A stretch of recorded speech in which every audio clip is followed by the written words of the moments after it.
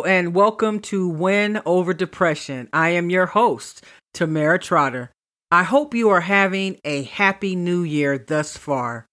Starting this new year of 2023, we've changed our format just a little bit. We will be having guest speakers on our show, and we will also record a new episode every Friday. So today is the first Friday. It's our first episode that we are recording on this Friday in the new year, but actually our second podcast of the new year. So stay tuned. If you are someone who is a mental health advocate and you'd love to be a guest on Win Over Depression, please send an email to tct1867@gmail.com. If you'd like to be a guest on our show, drop me a line. I want to start out today with a mantra that I would like for you to consider reciting every single day of this new year. You can find it in the show notes. It will be listed there and you can write it down or copy and paste it from there. And it goes like this. Depression has no power in my life. I have nothing to prove to anyone.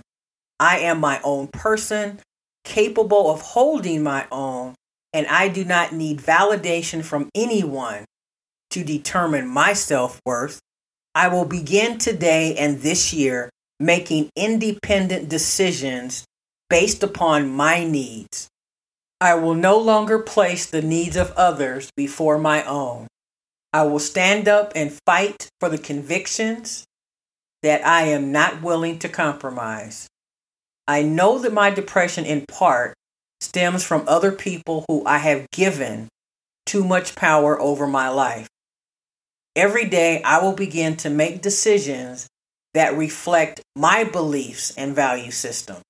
I want to heal, and therefore I will take on difficult tasks and make better choices for the right reasons. Because I want to and I will stay in the game of life, because giving up is never an option. Today, we'll be talking about the worst part of depression and having a mental illness, but what we can do to feel better. The worst part of depression is not knowing day to day how you will be feeling. As we all know, time waits for no one, which means that a depressive episode can occur at the worst possible time, such as a busy week that requires your attention to details and your optimal performance. A time when you are required to engage with others and you're just not up to it. No matter what comes your way, it seems depression definitely changes the outcome. It is really a frustrating existence dealing with the mental illness that requires your constant assessment, readjustment, and wherewithal. Living with depression is like being in a race for survival every single day, knowing that the outcome has nothing to do with how much you prepared. The outcome is largely based on your ability to overcome the thoughts that permeate your mind and the feelings of sadness that exist deep in your soul. However, we have to figure out on our days when we are not at our best, we salvage the day and be able to move forward. The worst part of depression is the feeling you will never heal or live free from sadness. The worst part of depression is all of the time that is stolen from you.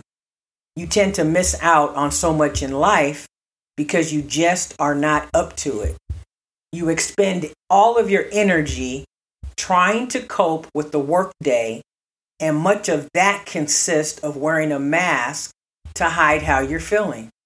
And once the day is over, much of your strength has been expended, and you just want to lay down and prepare to cope for the next day. Depression is a miserable existence that in many cases prevents sufferers from living up to their fullest potential. In addition to all of this, the depressed individual really becomes tired of always feeling sad and begins to wonder why they cannot seem to get better. They reflect back on the strategies they put in place, and it really comes down to this. It requires so much effort and it causes sheer exhaustion. Most individuals who suffer from depression have a poor appetite, insomnia, a loss of concentration, an inability to stay on track and follow conversations, and at times a poor memory. They forget as a result of being depressed, not due to age or any other assumption. Oftentimes, they simply cannot focus. They are adversely affected by stigmas that portray depressed individuals as being weak, especially deep down inside when they struggle not being able to overcome their feelings of sadness on their own. Depression serves to weaken the ego of someone who is known to be independent, confident, and self-motivated. Depression is a disease that does not discriminate. Mental health sufferers come from all backgrounds and ethnicities, from all walks of life. Depression affects 1 in 4 women and 1 in 10 men. It is truly a debilitating disease that causes sufferers to contemplate taking their own life, and every year worldwide there are over 800,000 suicides, which translates into every 50 seconds someone in the world is committing suicide. And this is why it is imperative that we know what's going on with our loved ones. But the truth is, you cannot be with someone 24 hours a day. So they have to be equipped with the ability to ward off the feelings that they have, the feelings of despair, and wanting to take their life. So I share with you the worst part of depression, and it is a tough pill to swallow. But I want you to know that I wrote that excerpt approximately 2.5 years ago. And I have personally come so very far since then. So I am a testament to the fact that if you do the work, you can overcome many of the episodes that you experience of depression, and you can feel better and you can thrive.